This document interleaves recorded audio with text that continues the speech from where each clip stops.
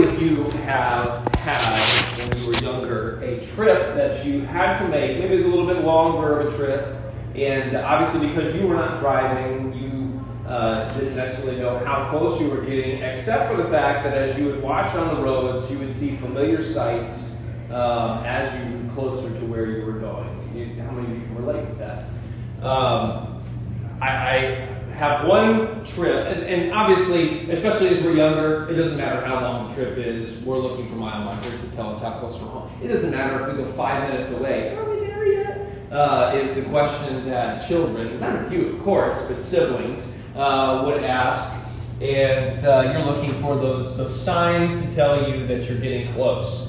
And the trip, though, that probably stands out to me the most in my mind for what I would use signs and markers was the trip to Grandma's house. And Grandma lived about 2 hours away, which today doesn't seem a whole lot of time. A 2-hour trip, it's a little bit longer, but you know, it's not that big of a deal.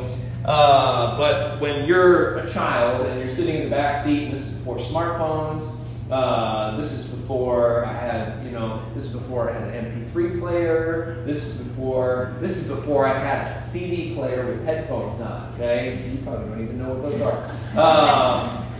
But this is before all of that, where you would get in the car. If your parents loved you, they would put some kind of music or something in the cassette player in the station wagon. All right, okay. This is how old I am. And you would have to sit there for 2 hours, pray you fell asleep so it went by faster, and if you didn't, you were stuck there in purgatory for a very long time. However, as you were looking out the window, making this trip, you begin to see things that become familiar to tell you that you were getting close, that you were on the right track, that you were on the right path, and that you were getting close to your destination. And, Today, I look back on that trip, and at that point, obviously, I didn't know what the exact road was, and what roads we were taking, what highway. Today, God would kill me. Back then, I didn't have that. Okay?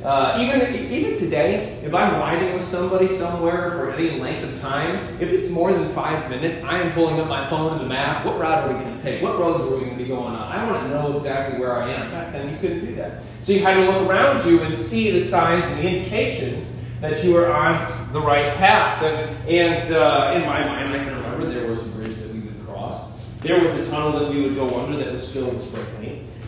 There was a certain building that we... See, they don't even remember this. There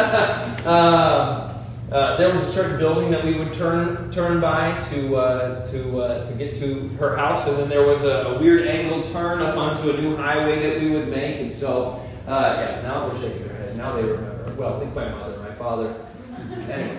But those were the road signs to me that told me that we were getting close, that we were on the right track. Because I wasn't driving.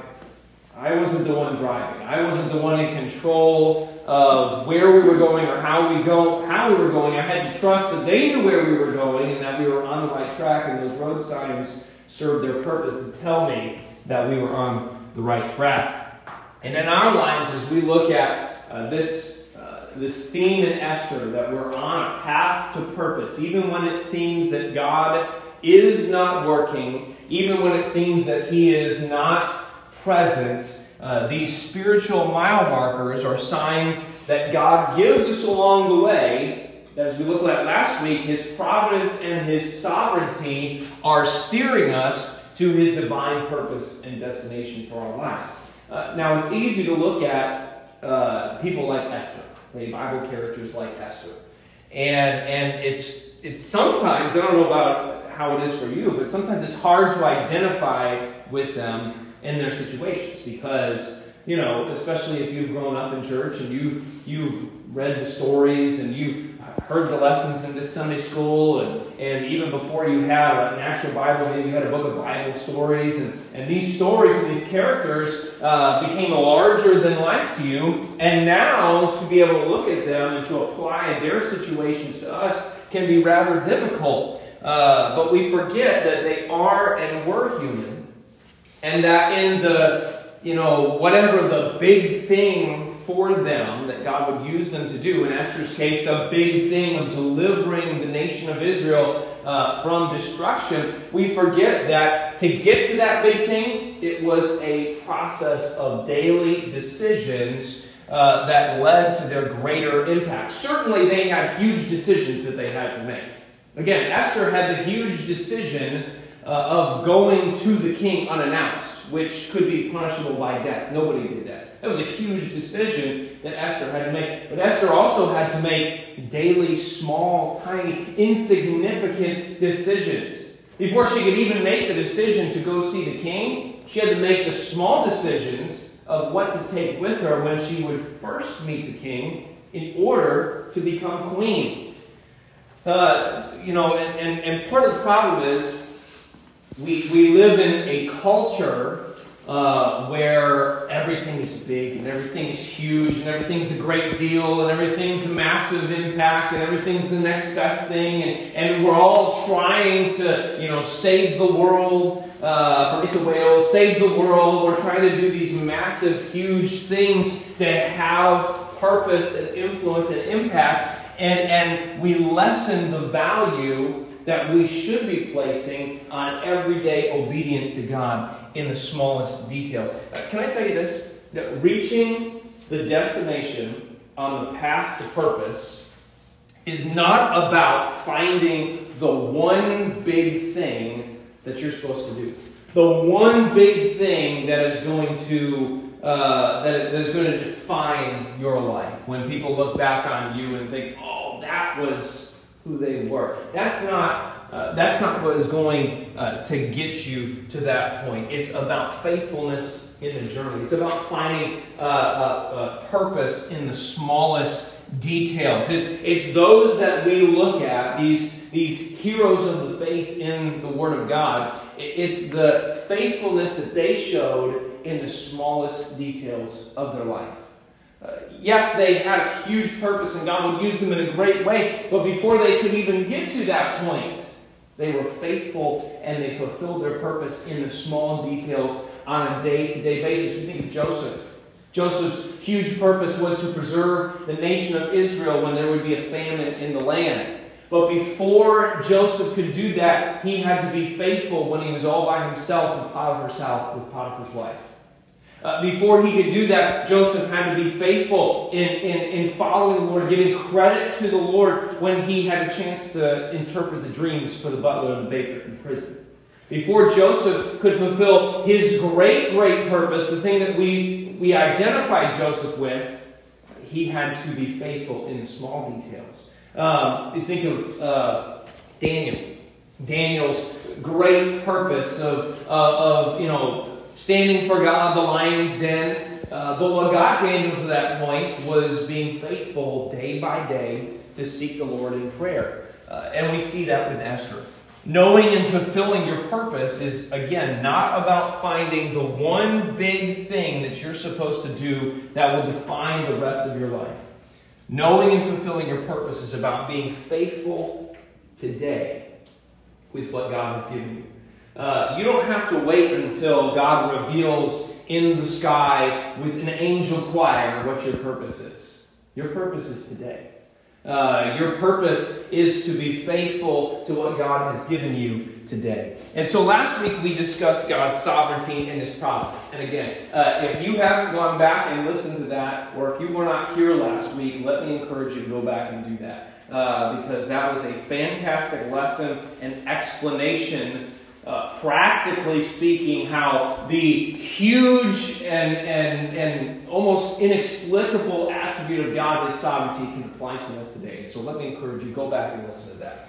But we talked about that last week, the fact that God is over all, that He controls everything, His sovereignty, and yet in His providence, He's working in the smallest details of each of our lives.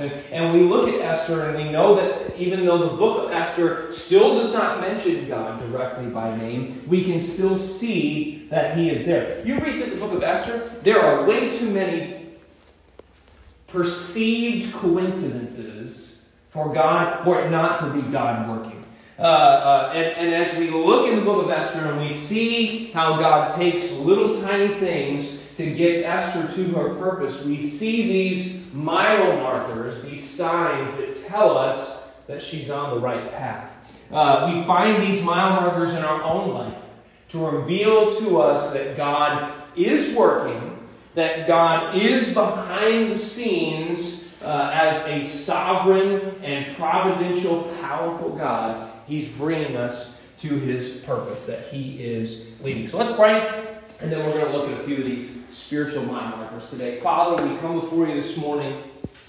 Lord, again, we're still so thankful for what you did last week and for how you worked and how you've proven yourself time and again to be faithful, to be true.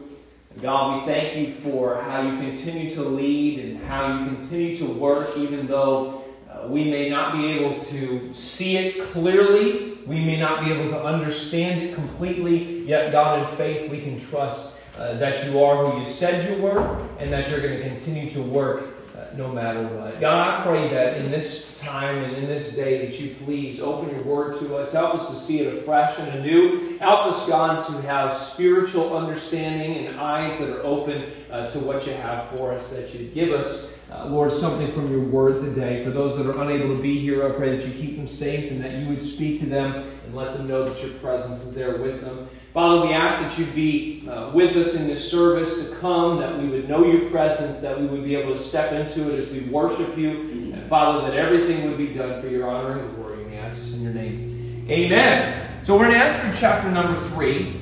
And go ahead and look there. Esther chapter number 3 and look at verse number 1. The Bible says, after these things did King Ahasuerus promote Haman, the son of Hammedatha, the Agagite, and advanced him and set his seat above all the princes that were with him.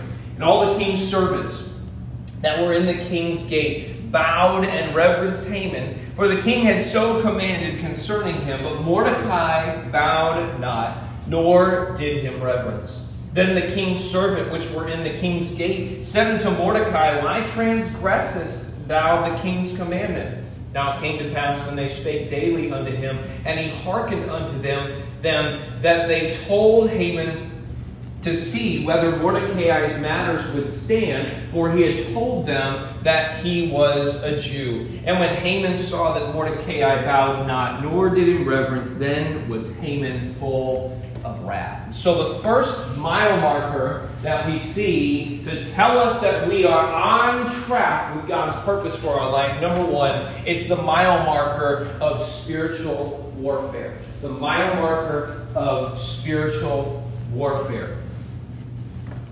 As we look at Esther's purpose and what we would commonly attribute to her being her overarching purpose of delivering the nation of Israel, it starts with this fella named Haman. And Haman is a ruler in Persia at this time, and the king thinks so highly of him that he makes him second in command. He is over everything in the kingdom except for the king. He answers only to the king. And because of that, because he is given this authority, the people were supposed to bow down to Haman. And history will tell us that they believe that Haman, not only were people to bow to him directly, but he also set up a statue of himself, similar to what Nebuchadnezzar did in Daniel. But Haman set up a statue of himself, and people were supposed to bow down to that. Because in this culture, in this Eastern Persian culture, the king, much like in several other Eastern cultures, the king was a deity of sorts. And so Haman, since he was right up there with the king, only under the king, he also, so this bowing down, this was not the reverencing or showing respect to the king of civil authority. This was reverencing Haman as a deity. This was religious, and I think that's the reason why Mordecai made sure that he wouldn't bow down. And Mordecai is the only one to not bow down. Look at verse number 2 again. It says, and all the king's servants were in the king's gate, bowed, and reverenced Haman, For the king had so commanded concerning him, but Mordecai bowed not, nor did in reverence. And I think that as we read there, we find out that the king's servants, they see Mordecai bowing not down, and so they're looking at him and think, well, hold on a second, dude, why aren't you doing this? Everybody else is bowing down. You should be doing the same thing. And it seems to support the fact that that Haman had set up an idol because he didn't even realize that Mordecai was not bowing down until someone told him. But when he did find out that Mordecai was the only one to not bow down, that filled Haman with rage. I mean, and all of us can relate to the fact that when someone doesn't do something that we tell them to do, especially when it's one person, you teachers can understand this, man, that will fill you with rage. And Haman felt the same way. And but here's the thing. What's interesting about Haman too is that it goes beyond just Mordecai not bowing down. Because look what it says back in verse number 1. It says, and after these things did King Ahasuerus promote Haman, the son of Hammedatha, and look what it says, he is an Agagite. An Agagite. Now, what's interesting about that is Agag, the descendant of Haman, was king of the Amalekites. And if you remember where the Amalekites were in the Old Testament, the Amalekites were it seemed like the mortal enemies for a while of your Jewish people. They were constantly warring. They were their rivals as they were journeying out of Egypt into the Promised Land for those 40 years. You remember the story of the battle that Israel fights, and Joshua is fighting against them, and Moses is up on the mountain. He's got to hold his hands up, and as long as he holds his hands up, that's when Israel wins. When he puts them down, the other guys win. The other guys are the Amalekites. And so eventually Israel is supposed to destroy the Amalekites. You remember Saul? Remember the thing that sent Saul, that God had to get rid of Saul for? He was supposed to destroy the Amalekites. What does he do? He saves all of the animals and the livestock, and who? Agag, the king. Saves them alive. Now Samuel kills him. But because Saul didn't do what he was... This is a whole other lesson for another time. But because Saul didn't do what he was supposed to do, Haman still exists. And Haman has a chance now to destroy the entire nation of Israel. And so Haman has this long hatred of Jews because of his descendants, because of who he is. And it's a plot for revenge, it seems. It seems that Haman was only looking for an opportunity to get rid of the Jewish people because of who he was. And so we see that the first mile marker for knowing that we're on the path, even when we might not be able to see God working, is spiritual warfare. Look at Ephesians chapter number 6 and verse number 12. The Bible says, for we wrestle not against flesh and blood, but against principalities, against powers, against the rulers of the darkness of this world, against spiritual wickedness in high places. The battle that we fight is not physical. It's not against one another. It is a spiritual battle. Every physical battle on this earth is backed by a spiritual one. And if you're finding yourself in some spiritual warfare, some opposition from going forward, then that might be a mile marker that you're on the path to your purpose. Listen, the goal of the devil has always been, from the beginning of time, has always been and will always be to thwart the purposes of God. That has been the devil's goal since the beginning. Since he got kicked out of heaven from wanting to be God, the devil has had his goal of destroying God. Now, he knows he can't do that. He's going to lose at the end. And so if he can't defeat God, then he can do everything to defeat the purposes of God. And that includes keeping you and I from our purpose. You think about this. What's the first thing that happened when Jesus ventured into his earthly ministry? Spiritual warfare. When Jesus was going to go into his earthly ministry, the first thing he had to do was go into the wilderness and be tempted of the devil 3 times. And so, as Jesus starts the path to God's purpose in his earthly ministry, he faces spiritual warfare. What does Paul say in 1 Corinthians 16:9? He says, "For a great door," he's talking about his ministry, we're going forward, "for a great door and effectual is opened unto me." And what? There are many adversaries. There's spiritual warfare. Let me give you this. This is that statement underneath there. Spiritual warfare is a sign that someone is trying to stop you from doing what you should be doing. Spiritual warfare is a sign that someone is trying to stop you from doing what you should be doing. You say, "Oh, I feel like someone is fighting against me. I feel like people are oppressing. I feel like I'm just in a battle." And that'll be a sign. Someone's trying to stop you from doing what you should be doing. Let me say this too. If there's no opposition, it could be that you're not moving forward. If there's no opposition, it could be that you're not moving forward. And I'm not going to say that across the board, but when we do try to move forward, when we know that we're following God, and we know that we're pursuing his purpose, and there's opposition, that's not a roadblock that should keep us from going forward. That's a mile marker that should tell us we're on the right path. And here's the thing, because we can be encouraged, because even though there is spiritual warfare, and Paul said there in Ephesians that we wrestle not against flesh and blood, but against powers, spiritual wickedness in high places. We have a spiritual battle, but then he goes on to give us the armor of God, the ability to fight against it, the helmet of salvation and the knowledge that God has saved us, the breastplate of righteousness to know that we are now the righteousness of God in Jesus Christ, our feet shod with the preparation of the gospel of peace, the ability to take the gospel to everyone around us, the shield of faith, the promises of God, to quench the fiery darts of the wicked, and the sword of the Spirit, the word of God, to be able to fight on the offense, to go forward in the path that God has set for us. Look at 2 Corinthians 10. We've looked at these verses before.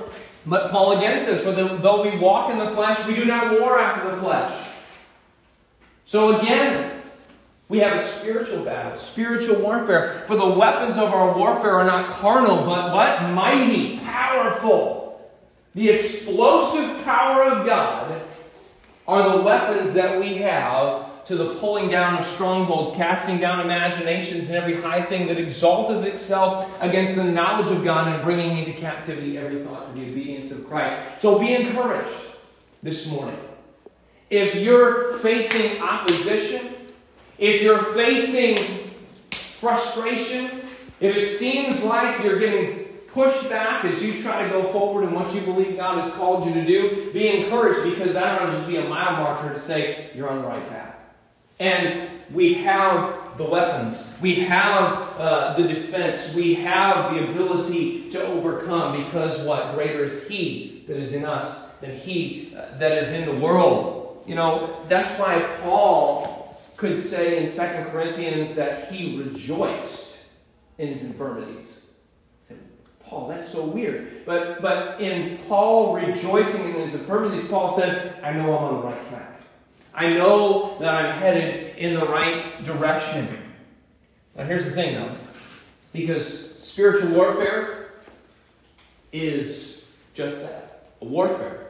It's a battle. And it can wear down, it can frustrate and defeat and have a way of pulling down even the strongest of us. And we see that here in Esther. Look back at Esther and look at chapter number 4.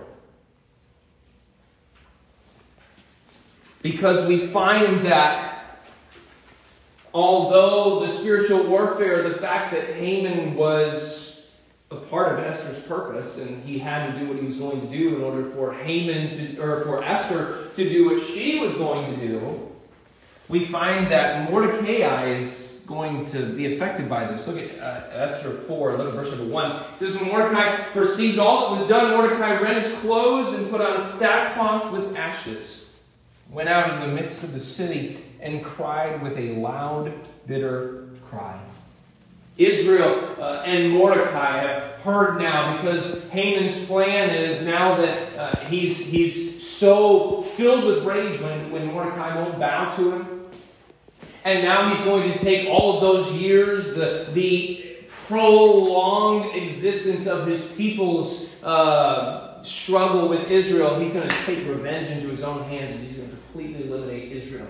And so he goes to the king and says that there is a people that wants to rise up and overcome you, and so we need to take them all out and kill them all and destroy all of them from the empire. And so the king says, yeah, let's do it, let's go for it, having no idea who they were or what exactly the purpose behind Haman's plan was. And so word gets out as the orders go throughout all the kingdom that on this day and at this time we're going to rise up and we're going to destroy the Jewish people. Can you imagine if it was broadcast on all of the news networks, and if it was put on social media, and if you got, like those alerts that everybody gets for the hurricanes or storms or whatever, and it came to everybody's phone that on a certain day or at a certain time, an entire race of people was to be eliminated. Now, that's hard for us to comprehend in our day and age, in our culture, but just think about that for just a second. Because the word got out, and now all Israel hears that, uh-oh, that's us. And it troubles them. And Mordecai, I wonder, maybe partly because he realizes he's the one that kind of started it. And he's troubled. And Esther is in the palace at this time. And apparently she doesn't get out a whole lot because she seems to be completely oblivious to whatever is going on outside the palace. She's not heard about Haman's plan. She hasn't heard about what's going to happen to her people. And then she hears that her cousin Mordecai is sitting in the gate with ashes and his clothes rent. And he's just sitting there weeping. And people know that they're related. So she's thinking, well, this looks bad on me. I got to do something about this. And so look at verse number 4 there. It said, now it came to pass when they spake, so Esther's maids and her chamberlains came and told it her. So her maids, her people, her servants, they come and tell her what Mordecai's doing. Then was the queen exceedingly grieved. She's disturbed. She says, well, good night, what's going on? And she sent raiment to clothe Mordecai, and to take away his sackcloth from him, but he received it not. And so Esther hears about what's going on with Mordecai, and she wants to do something about it.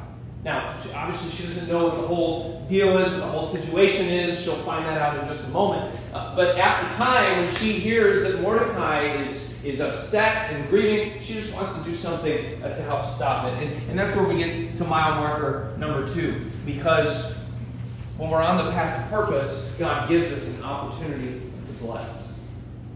An opportunity to bless.